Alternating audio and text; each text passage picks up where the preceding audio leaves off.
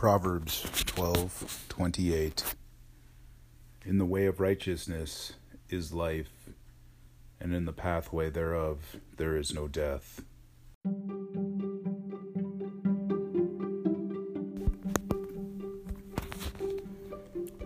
Today's word is the word narcissus. These are two definitions from WordNet. 1. Narcissus. Noun. Bulbous plant having erect linear leaves and showy yellow or white flowers, either solitary or in clusters. Definition 2. Narcissus. Noun.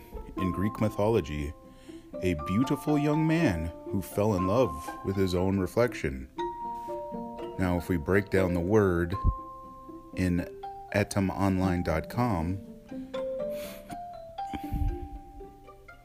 it says, type of bulbous flowering plant from the 1540s, from Latin, narcissus, from Greek, narcissos, a plant name, not the modern narcissus, possibly a type of iris or lily, associated with Greek narke, which means numbness, which is what goes into narcotic, which we'll go into in a moment, because of the sedative effect of the alkaloids in the plant.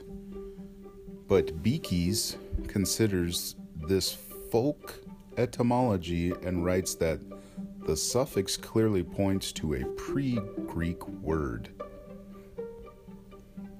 Going into narcotic, late 14th century, narcotic, substance which directly induces sleep or allays sensibility and blunts the senses.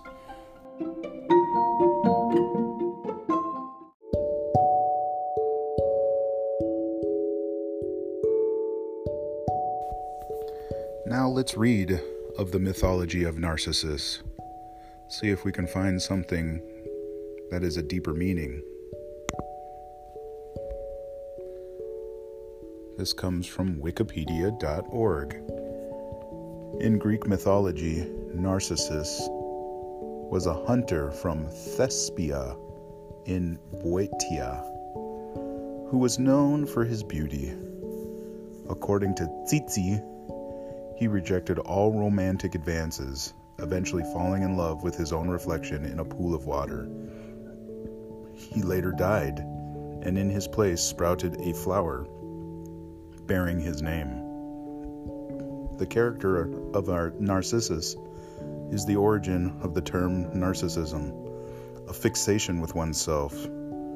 This quality, in turn, defines narcissistic personality disorder, a condition marked by a grandiosity, excessive need for admiration, and an inability to empathize.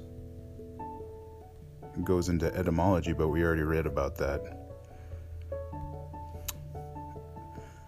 It explains the mythology here. Several versions of the myth have survived from ancient sources. The classic version is by Ovid, found in Book 3 of Metamorphoses, completed in 8 AD. This is the story of Echo and Narcissus. One day, Narcissus was walking in the woods when Echo, an Oread, which is a mountain nymph, saw him, fell deeply in love, and followed him. Narcissus sensed he was being followed and shouted, "Who's there?" Echo repeated, "Who's there?" She eventually revealed her identity and attempted to embrace him. He stepped away and told her to leave him alone. She was heartbroken and spent the rest of her life in lonely glens until nothing but an echo sound remained of her. Nemesis, as an aspect of Aphrodite, the goddess of revenge, noticed this behavior after learning the story and decided to punish Narcissus. Once during the summer, he was getting thirsty after hunting, and the goddess lured him to a pool where he leaned upon the water and saw himself in the bloom of youth. Narcissus did not realize it was merely his own reflection and fell deeply in love with it, as if it were somebody else. Unable to leave the allure of his image, he eventually realized that his love could not be reciprocated, and he melted away from the fire of passion burning inside of him, eventually turning into a gold and white flower. An earlier version ascribed to the poet Parthenius of Nicaea, composed around 50 BC, was discovered in 2004 by Benjamin Henry among Oxyrhynchus papyri. I cannot pronounce that. Oxyrhynchus. Unlike Ovid's version, it ended with Narcissus, who lost his will to live and committed suicide. A version by Conon, a contemporary of Ovid, also ends in suicide.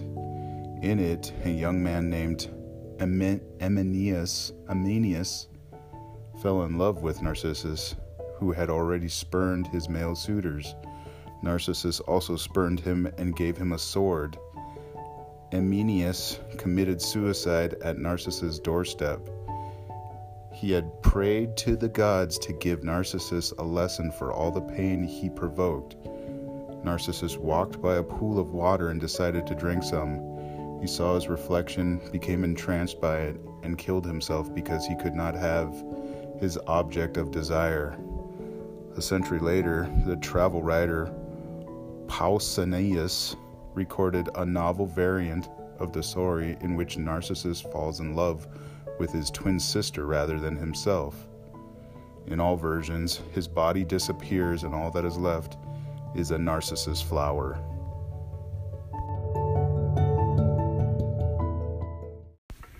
It's interesting the correlation between the word Narcissus and how it creates the word narcotic, and the mythology of Narcissus with the theme of suicide, and what we in modern days talk about the correlation between high suicide rates and opioid addiction. The Metamorphoses by Wikipedia.org means Books of Transformations is an 8 AD Latin narrative poem by the Roman poet Ovid, considered his magnum opus, comprising of 11,995 lines, 15 books, and over 250 myths. The poem chronicles the history of the world from its creation to the deification of Julius Caesar within a loose mythico-historical framework. Although meeting the criteria for an epic, the poem defies simple genre classification by its use of varying themes and tones. Ovid took inspiration from the genre metamorphosis poetry, and some of the metamorphoses derives from earlier treatment of the same myths. However, he diverged significantly from all of his models. One of the most influential works in Western culture, the Metamorphoses, has inspired such authors as Dante Alighieri, Giovanni Boccaccio, Geoffrey Chaucer, and William Shakespeare. Numerous episodes from the poem have been depicted in acclaimed works of sculpture, painting, and music. Although interest in Ovid faded after the Renaissance, there was a resurgence of attention to his work towards the end of the 20th century. Today, the Metamorphoses continues to inspire and be retold through various media. Numerous English translations of the work have been made, the first by William Caxton in 1480.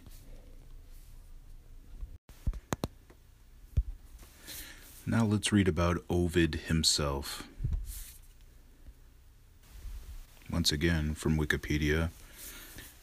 Publius Ovidius Naso, also known as Ovid, was a Roman poet who lived during the reign of Augustus. He was the first major Roman poet to begin his career during Augustus's reign. Ovid was a contemporary of the older poets Virgil and Horace. Collectively, they are considered the three canonical poets of Latin literature. The imperial scholar Quintilian described Ovid as the last of the Latin love elegists. He enjoyed enormous popularity during his lifetime. Regardless, the Emperor Augustus banished him to a remote province on the Black Sea, where he remained until his death. Ovid himself attributes his exile to Carmen et error, which means a poem and a mistake. His reluctance to disclosing specifics has resulted in much speculation among scholars. Today, Ovid is most famous for Metamorphoses, a continuous mythological narrative in 15 books written in the meter of epic. He is also known for his works in elegiac couplets such as Ars Amatoria, The Art of Love, and Fasti. His poetry was much imitated during late antiquity and the Middle Ages, and greatly influenced Western art and literature. The Metamorphoses remains one of the most important sources of classical mythology.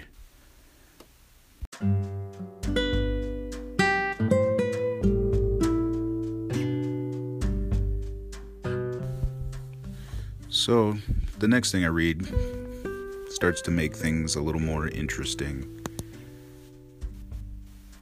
So, Ovid, among other poets, wrote in a way called a dactylic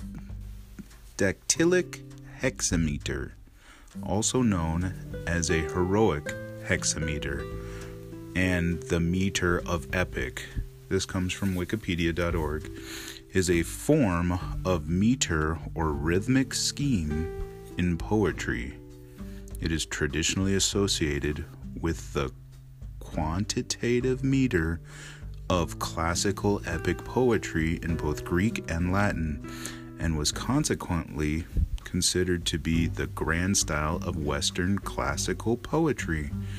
Some premier examples of its use are Homer's Iliad and Odyssey, Virgil's Aeneid, and Ovid's Metamorphoses.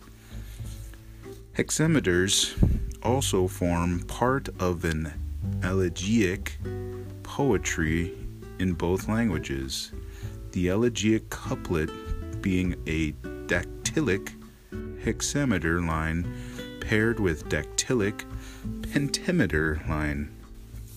The structure. A dactylic hexameter has 6 feet. In strict dactylic hexameter, each foot would be a dactyl, or a long and short syllables. But classical meter allows for the substitution of a spondee, which is 2 long syllables, in place of a dactyl in most positions. Specifically, the first 4 feet can be either dactyls or spondees, more or less freely. The 5th foot is usually a dactyl, around 95% of the time in Homer. The 6th foot can be filled by either a trochee, a long then short syllable, or a spondee. Thus, the dactylic line most normally is scanned as follows. And then it has some symbols. Hexameters also have a primary caesuria, or a break between words, sometimes but not always coinciding with a break in sense, at one of several normal positions. After the first syllable of the second foot, after the first syllable of the third foot, the masculine caesura, after the second syllable in the third foot, if the third foot is a dactyl, the feminine caesura, after the first syllable of the fourth foot, the hepthemeral caesuria. Hexameters are frequently jammed. The meaning runs over from one line to the next without terminal punctuation, which helps to create the long flowing narrative of epic. They are generally considered the most grandiose and formal meter. An English language example of a dactylic hexameter is a quantitative meter. This is the example. Down in a deep dark, del sat en, old cow, munching a beanstalk. The preceding line follows the rules of Greek and Latin prosody. Syllables containing long vowels, diphthongs, and short vowels followed by two or more consonants count as long. All other syllables count as short. Such values may not correspond with the rhythms of ordinary spoken English.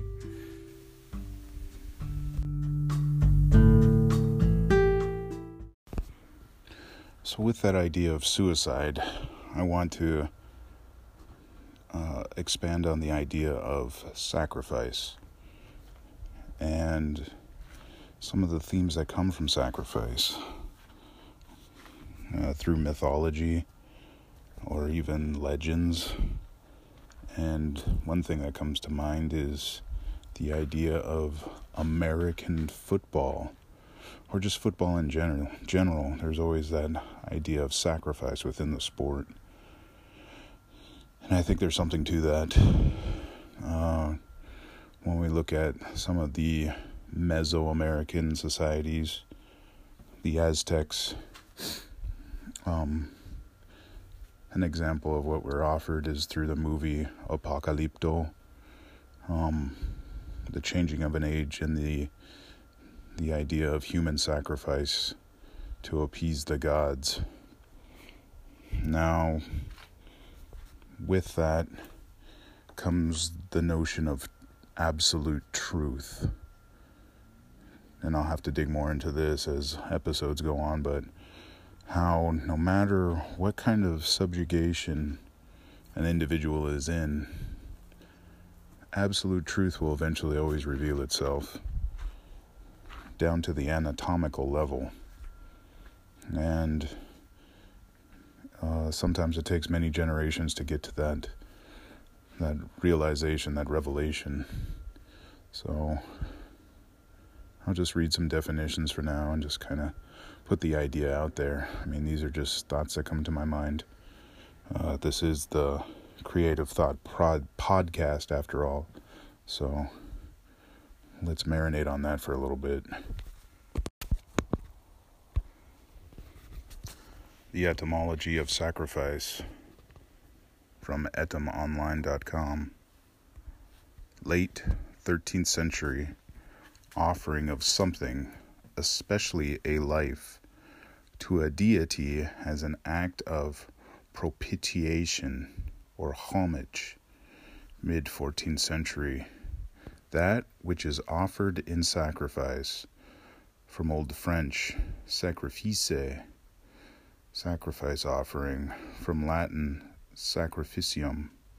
From sacrificius, performing priestly functions or sacrifices. From sacra, sacred rites, properly neuter plural of sacer or sacer, Sacred. See sacred. Combining form of facere, to make, to do. Latin sacrificium is glossed in Old English by ansignidis, sense of act of giving up one thing for another, something given up for the sake of another, is first recorded in the 1590s. As a verb, sacrifice in the 13th century, to offer something to a deity as a sacrifice, from sacrifice meaning surrender, give up, suffer to be lost, is from the 1706 related sacrificed, sacrificing. Agent noun forms include sacrificer, sacrificator. Both 16th century, the latter from Latin, and sacrifugilist, sacrifugilist. So if we go into sacred, it's an adjective, late 14th century, past participle objective from obsolete verb sacren, to make holy, from Old French sacrer, consecrate, anoint, dedicate, or directly from Latin sacrare, to make sacred, consecrate, hold sacred, immortalize, set apart, dedicate. Further elaboration on the definition of sacrifice, I just want to put my own personal thought on. Sometimes sacrifice is not for your own benefit. Sometimes it looks like a negative aspect to others. But obviously there's a bigger picture that only those with a deeper understanding may come to realize why the sacrifice was made in the first place.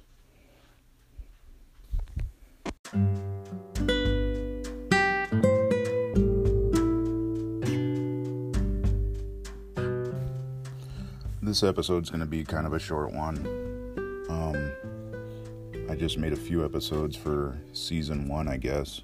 I'm going to probably just try to make it seasons on an annual basis. So since we're rounding out the end of the year, this is just kind of a sample of what may be coming throughout next year. Hopefully this was insightful, meditative, and enjoyable. And if things go well, I will make many more of these. Peace. Happy New Year.